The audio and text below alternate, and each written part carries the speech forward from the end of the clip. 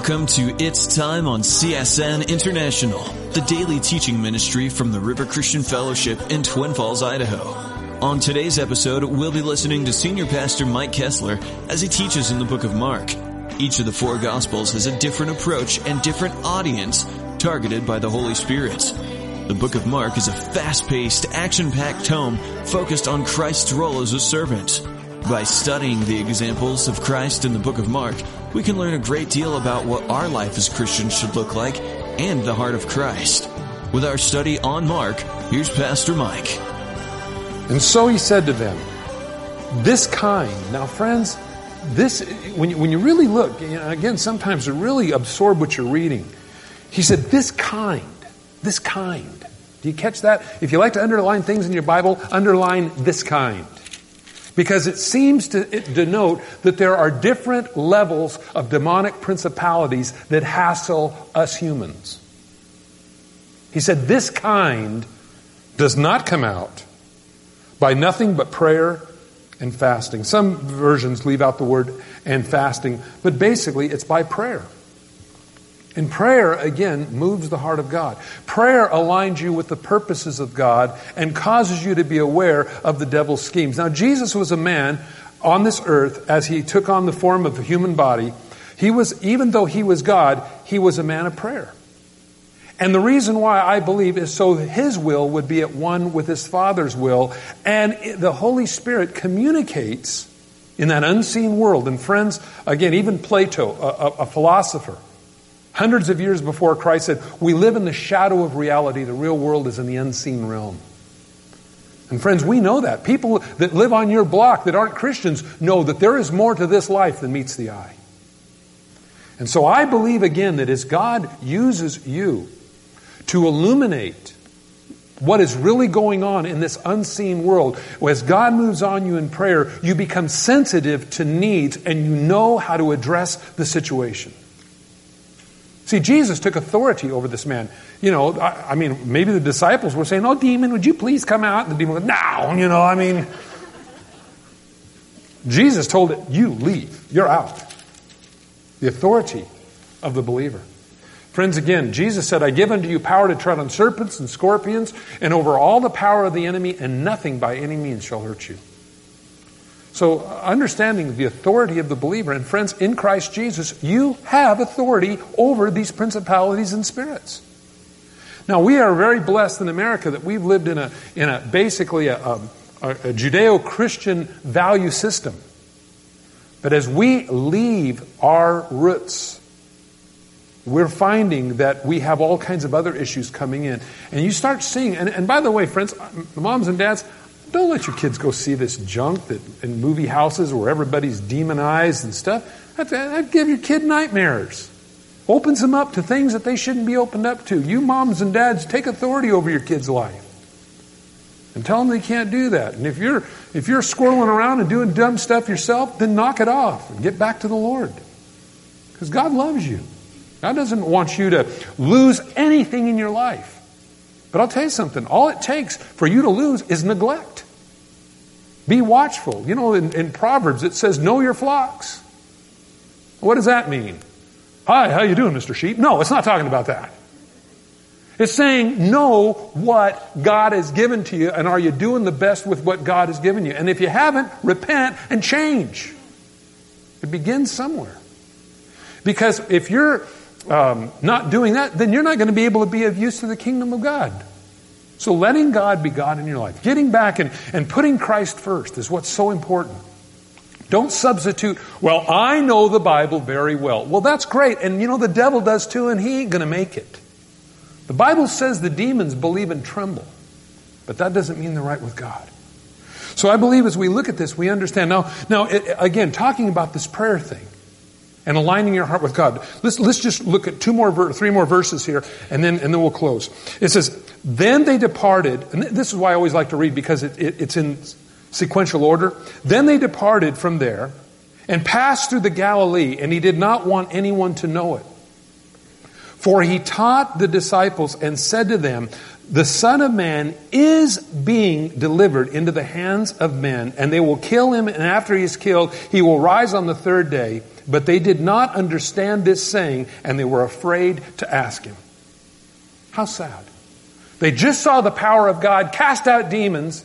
They're on their way through the Galilee, and Jesus begins to tell them, and look what he says, the Son of Man is being delivered. Friends, it doesn't say he will be delivered. Notice that. It says he is being delivered. I believe this is because Jesus, as he prayed, God revealed to him, his Father revealed to him what was about to happen.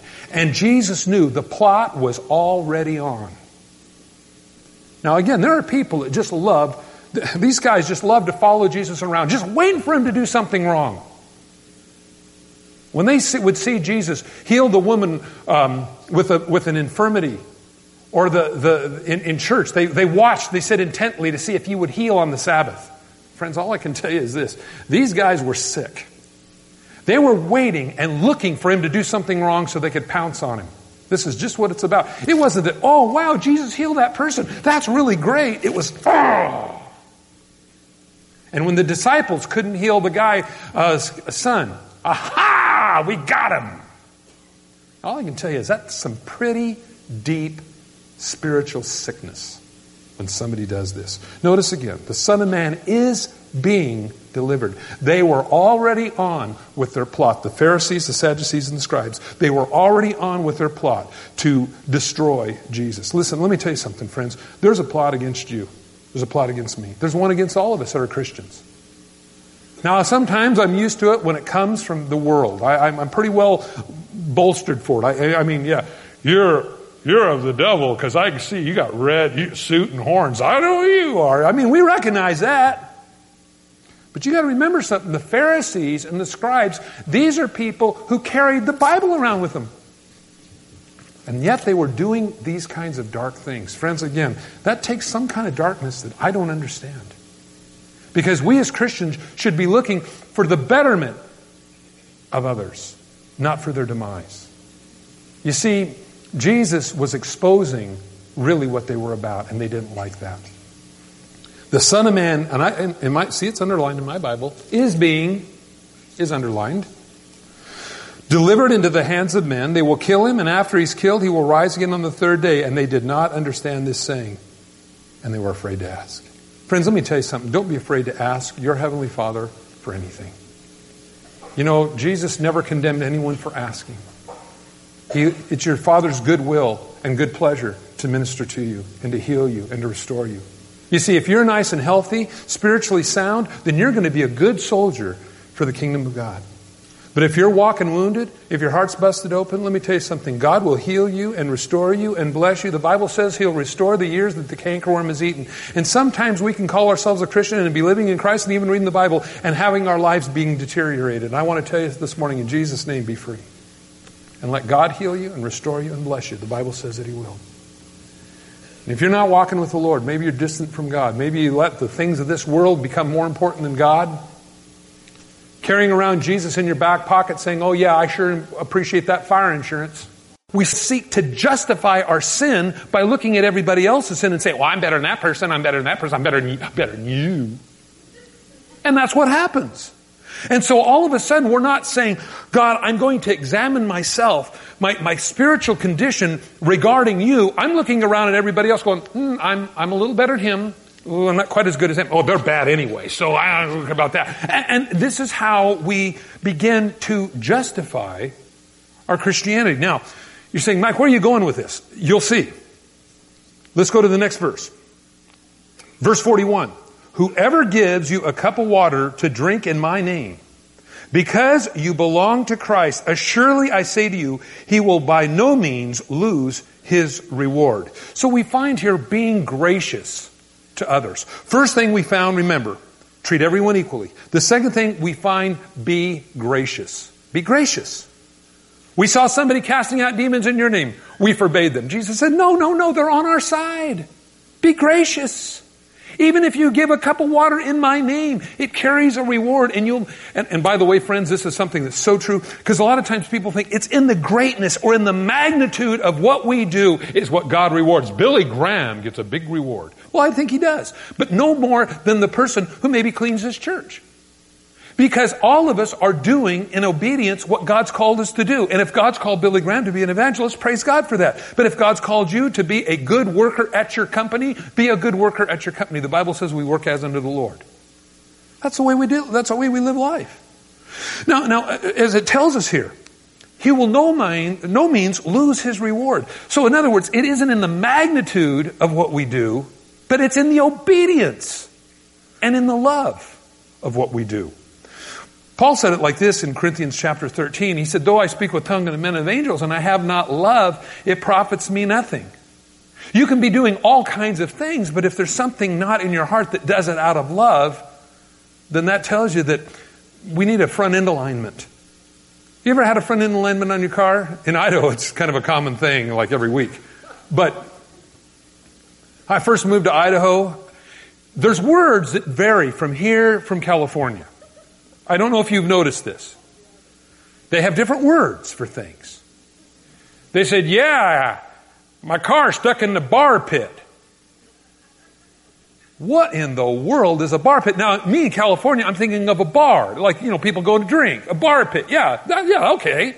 You left your car at the bar. No, bar pit is alongside the road. Something else was amazing to me. Rock chucks. They're everywhere here. The farmer's menace.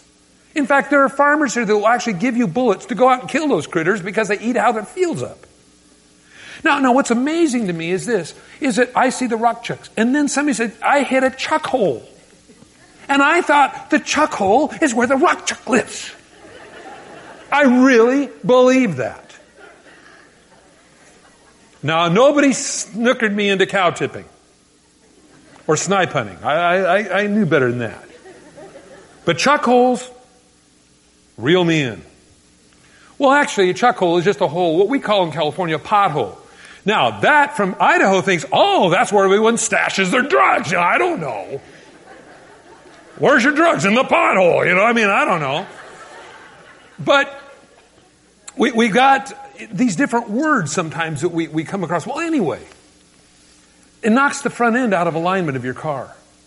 And where it used to track straight, now it pulls to one side a lot. And you always have to hang on the wheel. And friends, I believe a lot of times in our spiritual experience, we hit things in our road of life that knock our front end out of alignment. And thank God for Sunday mornings and Wednesday nights and Sunday nights where we come and get our front end back aligned again.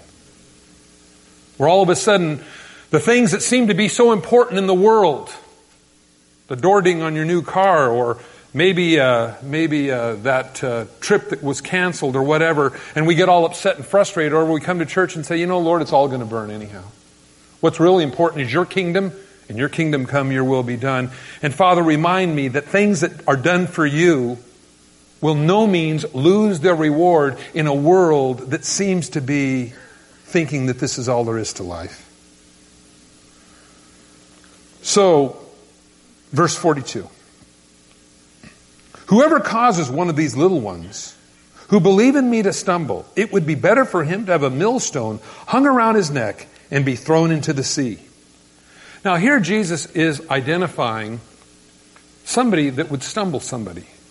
Now that's a pretty hard thing. There's a lot of people that stumble people.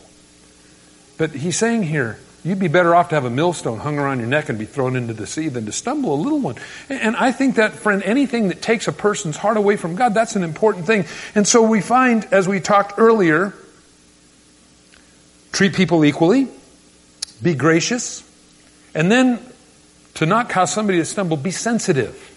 Be sensitive. The Bible says all things are lawful, but not all things are the best for you, or the best for those around you. Now that verse that Paul gives us there is saying not all things are lawful, but not all things are expedient or the best for you. Somebody says, well, is it okay for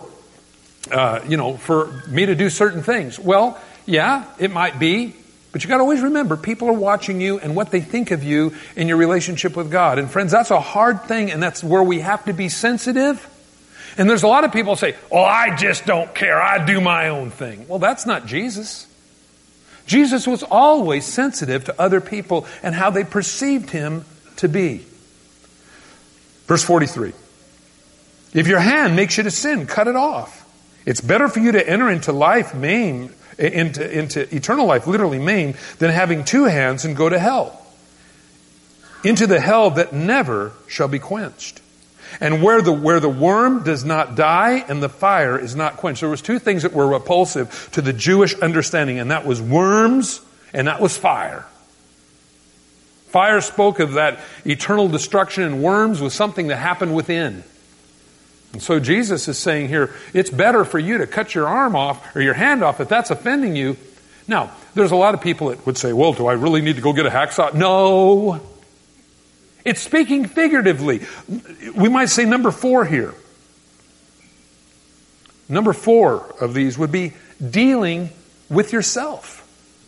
Get yourself under control. Now you say, well, Mike, I can't do that. You're right, none of us can. That's where we go to Christ and we say, God, you help me get under control. There's certain areas of our life that we have to watch and be careful of, because if we don't watch those things can rise up and overcome us. Anybody here ever been on a backslide? That's what happened. It's because the things of this life, we lost perspective of God's kingdom, and the things of this life then became important. And so again, deal with it. Deal with it. Don't ignore it. Deal with it. If you got a drinking problem, deal with it. If you got a spending problem, deal with it. In Jesus' name. You say again, I can't do it. I agree. We're all bozos on this bus. But God helps bozos. And that's the good news. God helps us with what we can't help ourselves. That old saying, people saying, well, I read the Bible. I go, good. Well, what's your favorite verse? God helps those who help themselves. Well, just to let you know, that verse or that saying is not in the Bible. It's not a verse anyway. In fact, what I've actually found is God helps those who can't help themselves. And God wants to help you in these issues of our lives. First of all, in dealing with any issue, friends, we have to admit that we've got one. We can't say, well, it's everybody else. No, sometimes it's me. And I need to be honest with God, and I need to deal with it. And this is what Jesus is saying. Hey, if your hand offends you, cut it off. Now, is he saying literally go get a hacksaw? No, but he's saying, listen, you need to deal with those issues of your life that are dragging you away from the kingdom of God, that would drag you into hell. You need to deal with those in a very pronounced, very pointed way. And that is, get a control of it. Now, again, in Jesus' name, we can do that. Verse 45.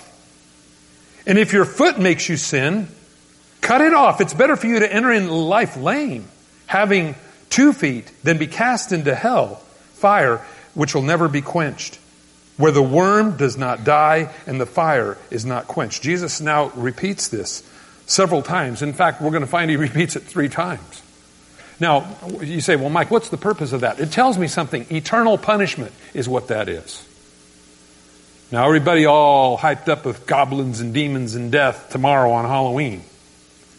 Jesus here speaks about hell being a real place, and it's a real place that is not just, as the Jehovah's Witnesses say, annihilation when you die.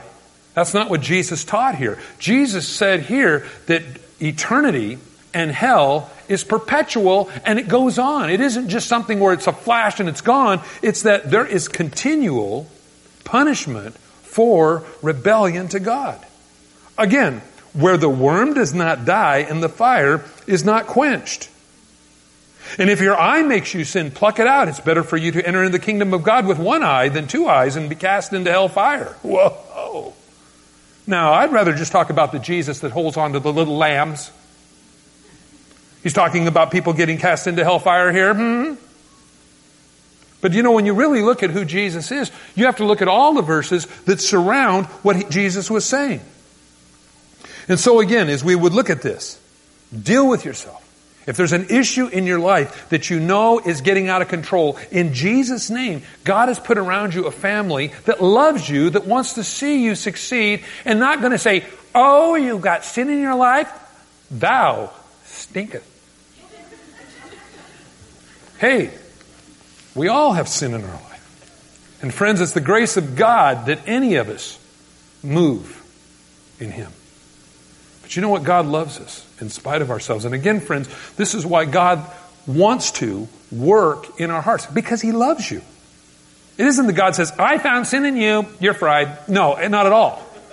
God sees you and says, I see sin in your life. I see it's hurting you. And as any loving parent here sees your child doing something wrong that's going to hurt them, you lovingly correct them, teach them, so that they'll do it right.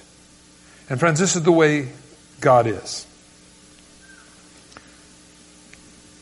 So He says, better than having two eyes to be cast into hell fire, where the worm does not die and the fire is not quenched. 3 times Jesus speaks of eternity in hell being perpetual. It isn't just annihilation. Now, verse 49.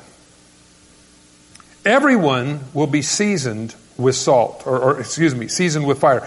Now, what's interesting here is, I'm going to read this in actually the way it comes across in the Greek.